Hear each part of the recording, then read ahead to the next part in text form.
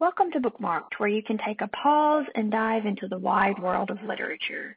I am Mrs. Kaiser, and today I will be reading to you from Aurora Rising, the first in the Aurora Cycle series. I will only be reading the first chapter as this is part of our First Chapter Friday series. Aurora Rising is a science fiction YA novel by Amy Kaufman and Jay Kristoff. And I will begin. Chapter 1, Tyler. I'm going to miss the draft. The Hadfield is disintegrating around me. Black arcs of quantum lightning are melting the ship's hull to slag. My spacesuit is screaming 17 different alarms. The lock on this darn cryogenic pod still won't open, and that's the one thought blaring in my head. Not that I should have stayed in my rack and gotten a good night's sleep. Not that I should have just ignored the darn distress call and headed back to Aurora Academy. And not that this is a really stupid way to die. Nope. Looking death right in the face, Tyler Jones, squad leader, first class, is thinking one thing, and one thing only. I'm gonna miss the darn draft. I mean, you work your whole life for a thing. It's only natural the thing be important to you. But most rational people would consider getting vaporized inside a derelict spaceship drifting through interdimensional space just a little more important than school. That's all I'm saying. I look down at the girl sleeping inside the cryopod. She has shortish black hair with a strange white streak running through her bangs, freckles, a gray jumpsuit. Her expression is the kind of blissful you only see on babies or the cryogenically frozen. I wonder what her name is. I wonder what she'd say if she knew she was about to get me killed. And I shake my head, muttering over the scream of my suit alarms as the ship around me begins to tear itself into a million burning pieces. She better be worth it, Jones. Let's back it up a little. About 4 hours, to be exact. I know they say to start your story at the exciting bit, but you need to know what's going on here so you can actually care about me getting vaporized, because me getting vaporized is totally going to suck. So, 4 hours ago, I'm in my dorm at Aurora Academy. I'm starting up at the underside of Borkman's mattress and praying to the maker that our training officers throw some kind of grav failure or fire drill at us. The night before the draft, they'll probably just let us get some rest. But I'm praying anyway because, A, even though he never snores, Borkman is snoring now and I can't sleep. B, I'm wishing my dad could be there to see me tomorrow and I can't sleep. And C, it's the night before the draft and I can't sleep. I don't know why I'm so worked up. I should be cool as ice. I've aced every exam, finished top of almost every class, 90th, 9th percentile of all cadets in the academy. Jones Tyler, squad leader, first class. Golden boy. That's what the other alphas call me. Some throw it as an insult, but I take it as a compliment. Nobody worked harder than me to get here. Nobody worked harder once they arrived. And now, all that work is about to pay off because tomorrow is the draft, and I've earned 4 of the top 5 picks, and I'm going to have the best squad a senior class in Aurora Academy has ever seen. So why can't I sleep? Surrendering with a long sigh, I climb out of my bunk, drag on my uniform, drag my hand through my blonde hair, and shooting a look at Borkman that I wish could kill, or at least mute. I slap the door control pad and stalk out into the corridor, cutting off his snores behind me. It's late. 02:17, station clock. The illumination is set low to simulate nighttime, but the fluorescent strips on the floor light up as I mooch down the hallway. I ping my sister Scarlett on my Uniglass, but she doesn't answer. I think about pinging Kat, but she's probably asleep, like I should be. I wander past a long plasteel window looking at the aurora star burning beyond, gilding the frame's edge in palest gold. In old Tehran mythology, Aurora was the goddess of the dawn. She heralded the coming of daylight, the end of night. Someone back in the day gave her name to a star, and that star gave its name to the academy now orbiting it, and the Aurora Legion I've given my life to. 5 years I've lived here. Signed up the day I turned 13, my twin sister right beside me. The recruiter on New Gettysburg Station remembered our dad, told us he was sorry, promised we'd make the people pay. That dad's sacrifice, all our soldiers' sacrifices, wouldn't be for nothing. I wonder if I still believe that. I should be sleeping. I don't know where I'm going, except I know exactly where I'm going. Stalking down the corridor toward the docking bay, jaw clenched, hands in my pockets to hide the fists. 4 hours later, I'm pounding those same fists on the cryopod seal. The chamber around me is filled with 100 pods just like it, all rimmed with a layer of pale frost. The ice cracks a little under my blows, but the seal isn't opening. My Uniglass is running a wireless hack on the lock, but it's too slow. If I don't get out of here soon, I'm dead. Another shockwave hits the Hadfield, shaking the whole ship. There's no gravity in the derelict, so I can't fall. But I'm hanging on to the cryopod, which means I still get whipped around like a kid's toy, smashing my spacesuit's helmet into another pod and adding one more alarm to the 17 already blaring in my ears. Warning, suit integrity breach. H2O reservoir compromised. Oh, the girl in the cryopod frowns in her sleep like she's having a bad dream. For a moment, I consider what it's going to mean for her if we make it out of this alive. And then I feel something wet at the base of my skull, inside my helmet. I twist my head and try to spot the problem, and the wetness sloshes across the back of my neck, surface tension gluing it to my skin. I realize my drinking tube has ruptured, that my hydration tanks are emptying into my helmet. That's even if this fold storm doesn't kill me. In about 7 minutes, my helmet is going to fill with water, and I'm going to be the first human I've ever heard of to drown in space. If we make it out of this alive. No chance, I mutter. No chance, the lieutenant says. 3.5 hours earlier, I'm standing in Aurora Academy Flight Control. The flight deck lieutenant's name is Lexington, and she's only 2 years older than me. A couple of months back at the Foundation Day party, she had too much to drink and told me she likes my dimples, so I smile at her as often as possible now. Hey, if you've got 'em, flaunt 'em. Even at this hour, the docks are busy. From the mezzanine above, I can see a heavy freighter from the trash sector being unloaded. The huge ship hangs off the station's shoulder, her hull battered from the billions of kilometers under her belt. Loader drones fly about her in a buzzing metal swarm. I turn back to the lieutenant, dial my smile up a notch. Just for an hour, Lex, I plead. Second Lieutenant Lexington raises one dark eyebrow in response. Don't you mean just for an hour, ma'am, Cadet Jones? Whoops, too far. Yes, ma'am, I give her my best salute. Apologies, ma'am. Shouldn't you be getting some rack time, she sighs. Can't sleep, ma'am. Fretting on a draft tomorrow? She shakes her head, finally smiles. You're the highest-ranked alpha in your year. What's to worry about? Just nervous energy, I nod to the rows of phantoms in Bay 12. The scout ships are sleek, teardrop-shaped, black as the void outside. Figured I'd put it to good use and log some time in the fold. Her smile vanishes. Negative. Cadets aren't allowed in the fold without a wingman, Jones. I've got a 5-star commendation from my flight trainer, and I'm a full-fledged Legionnaire as of tomorrow. I won't go farther than a quarter parsec. I lean closer, push my smile into overdrive. Would I lie to you, ma'am? And slowly, ever so slowly, I watch her smile reappear. Thank you, dimples.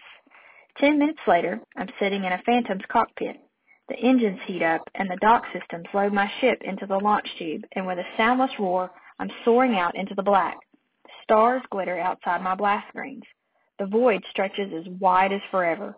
Aurora Station lights up the dark behind me. Swift cruisers and lumbering capital ships moored at its berths or cutting through the dark around it. I shift course, feeling a rush of vertigo as gravity drops away, replaced by the weightlessness outside the station's skin. The fold gate looms in front of me, about 5,000 clicks off the station's bow. Huge, hexagonal, its pylons blink green in the darkness. Inside it, I can see a shimmering field shot through with bright pinpricks of light. A voice crackles in my headset. Phantom 151, this is Aurora Control. You are clear for fold entry. Over. Roger that, Aurora. I hit my thrusters, pushed back hard in my velocity couch as I accelerate. Auto guidance locks on. The fold gate flares brighter than the sun, and without a sound, I plunge into an endless, colorless sky. 1 billion stars are waiting to greet me.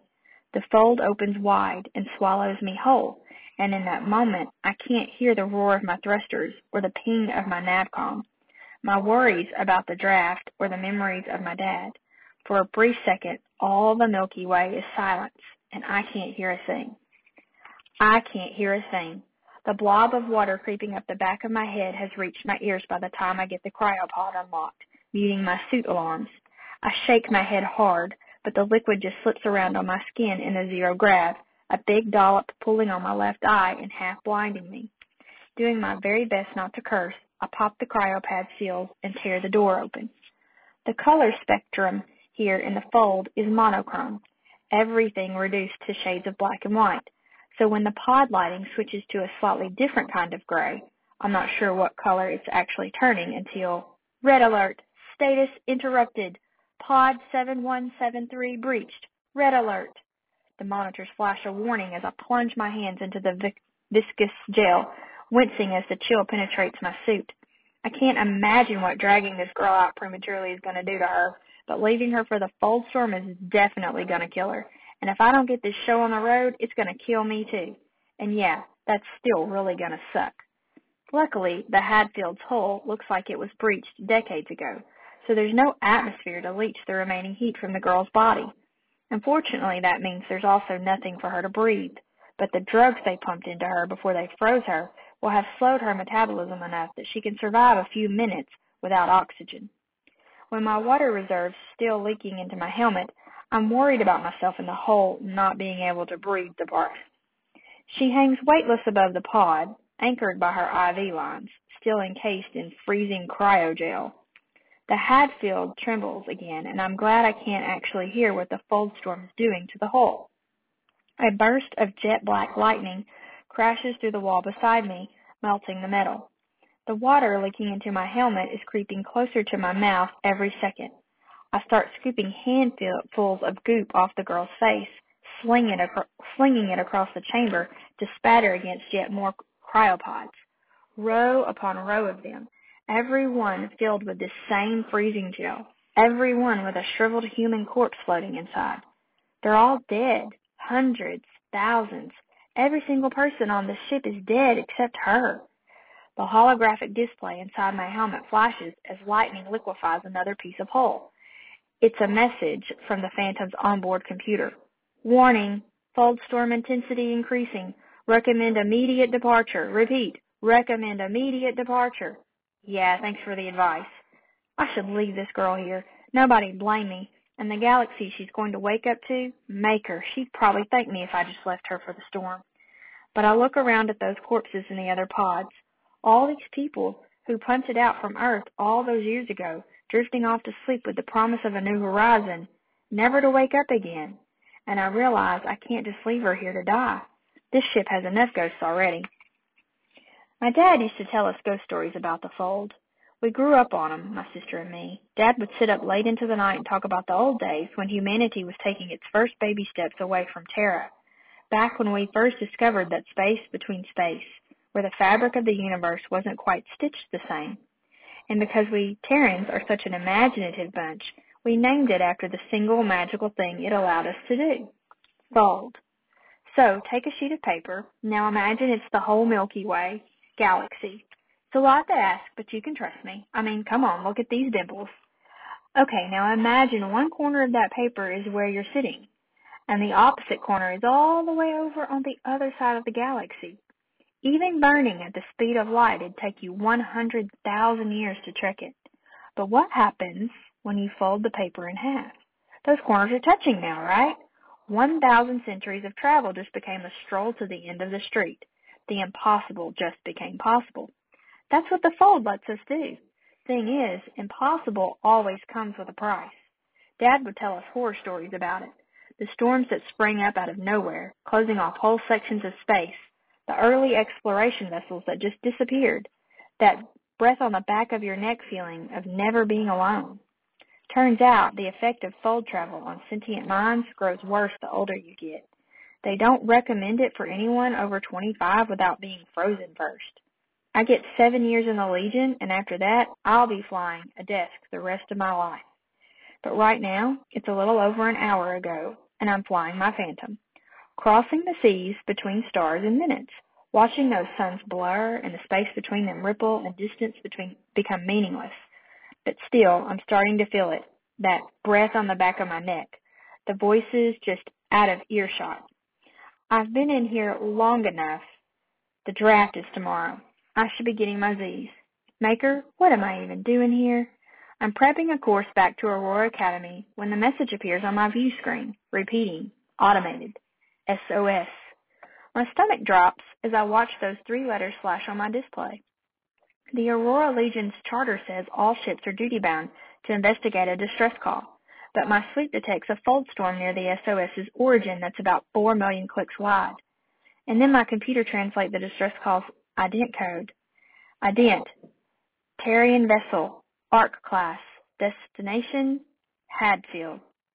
Can't be, I whisper. Everyone knows about the Hadfield disaster.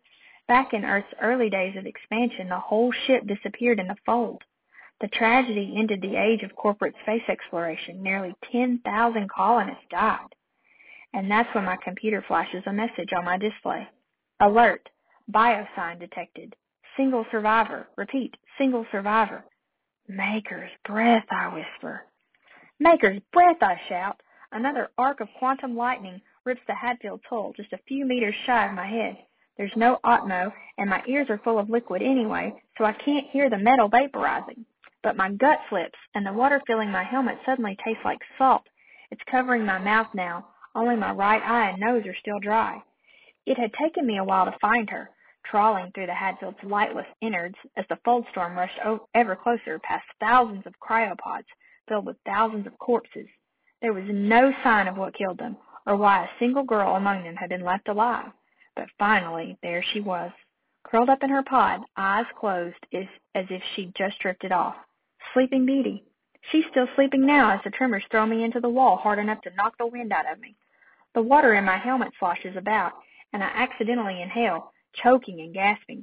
I've got maybe 2 minutes till I drown, and so I just drag the breather tube out of her throat, rip the IV lines out of her arms, and watch her blood crystallize in the vacuum. The whole time she doesn't move, but she's frowning as if she's still lost somewhere in that bad dream. Starting to know the feeling. The blob of water covers both my eyes now, closing in on my nostrils from both sides. I squint through the blur, hold her close and kick against the bulkhead. We're both weightless, but between the Hadfield's tremors and the water near blinding me, it's almost impossible to control our trajectory. We crash into a cluster of pods, full of corpses long dead. I wonder how many of them she knew. Bouncing off the far wall, my fingers scrabble for purchase. The belly of this ship is a twisted snarl, hundreds of chambers packed with pods. But I aced my zero-grav orienting exam. I know exactly where we need to go, exactly how to get back to the Hadfield docking bay, and my Phantom waiting inside it. Except then the water closes over my nose, and I can't breathe anymore, which might sound bad, I know. Okay, it really is bad. But not being able to breathe means I don't know my oxygen supply anymore either, and so I aim myself at the corridor leading away from cryo. Reaching to the back of my spacesuit, I find the right set of cables and rip them loose. And with a burst of escaping O2 acting like a tiny jet propulsion unit, we're flying. I'm holding the girl tight to my chest, guiding us with my free hand, squinting through the water, feeling my helmet. My lungs are burning. Lightning shears through the wall, carving the titanium like butter. The ship shudders, and we bounce off walls and consoles, my boots kicking, somehow keeping us on course. Out. Away. We're in the docks now, my Phantom sitting on the far side, just a dark blur in my underwater vision. Vast, swirling clouds of the fold storm wait just outside the bay doors. Black lightning in the air. Black spots in my eyes. The whole galaxy underwater. I'm almost deaf, almost blind. One thought building in my mind. We're still too far from the ship. At least 200 meters, any second now, my respiratory reflex is going to buck, and I'm going to inhale a lungful of water. And within sight of salvation, I'm going to die. We're both going to die. Maker help us.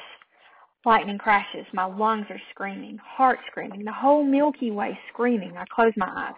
Think of my sister. Pray she'll be okay. There's a rush of vertigo, and then I feel it under my hand. Metal. Familiar. What the? I open my eyes, and there we are, floating right beside my Phantom. The entry hatch under my fingertips. It's impossible. There's no way No time for questions, Tyler. I tear the hatch open, drag the pair of us inside, and slam it closed. As the tiny airlock fills with O2, I rip my helmet loose and paw the water from my face, breath exploding from my lungs. I'm curled over, floating, gasping, dragging great heaving lungfuls of air into my chest. The black spots burst in my eyes. The Hadfield rocks and lurches, tossing my phantom about in its docking brackets. You've got to move, Tyler. Move, darn you. I claw open the airlock, pull myself into the pilot's chair, lungs still aching, tears streaming from my eyes. I slap at the launch controls, hit the burners before the couplings are even loose, blast out from the Hadfield's belly like my tail is on fire. The fold storm swells and rolls behind us. My sensors are all in the red line. The thrust pushes me back in my chair, gravity pressing hard on my chest as we accelerate away. Oxygen starved already. It's more than I can take. I manage to activate my distress signal with shaking hands, and then I'm sinking down into the white behind my eyes, the same color as those stars twinkling out there in all that endless black. And my last thought before I pass out completely, it's not that I just saved someone's life or that I have no idea how we covered the last 200 meters back to my Phantom's airlock, or that the both of us should most definitely be dead. It's that I'm going to miss the draft. All right, and that ends the first chapter of Aurora Rising. Again, this science fiction YA novel is by Amy Kaufman and Jay Kristoff. If that was interesting to you, I encourage you to go on to the Sora app or your local library and check it out today. In the fall, we have this book in the BHS Library Media Center, and you can check it out there as well. I hope you guys have a great day, and I want to say before I leave that any views that were expressed in that chapter that I read are those of the author and not the Benton Public School District. Hope you guys have a great one. Happy reading.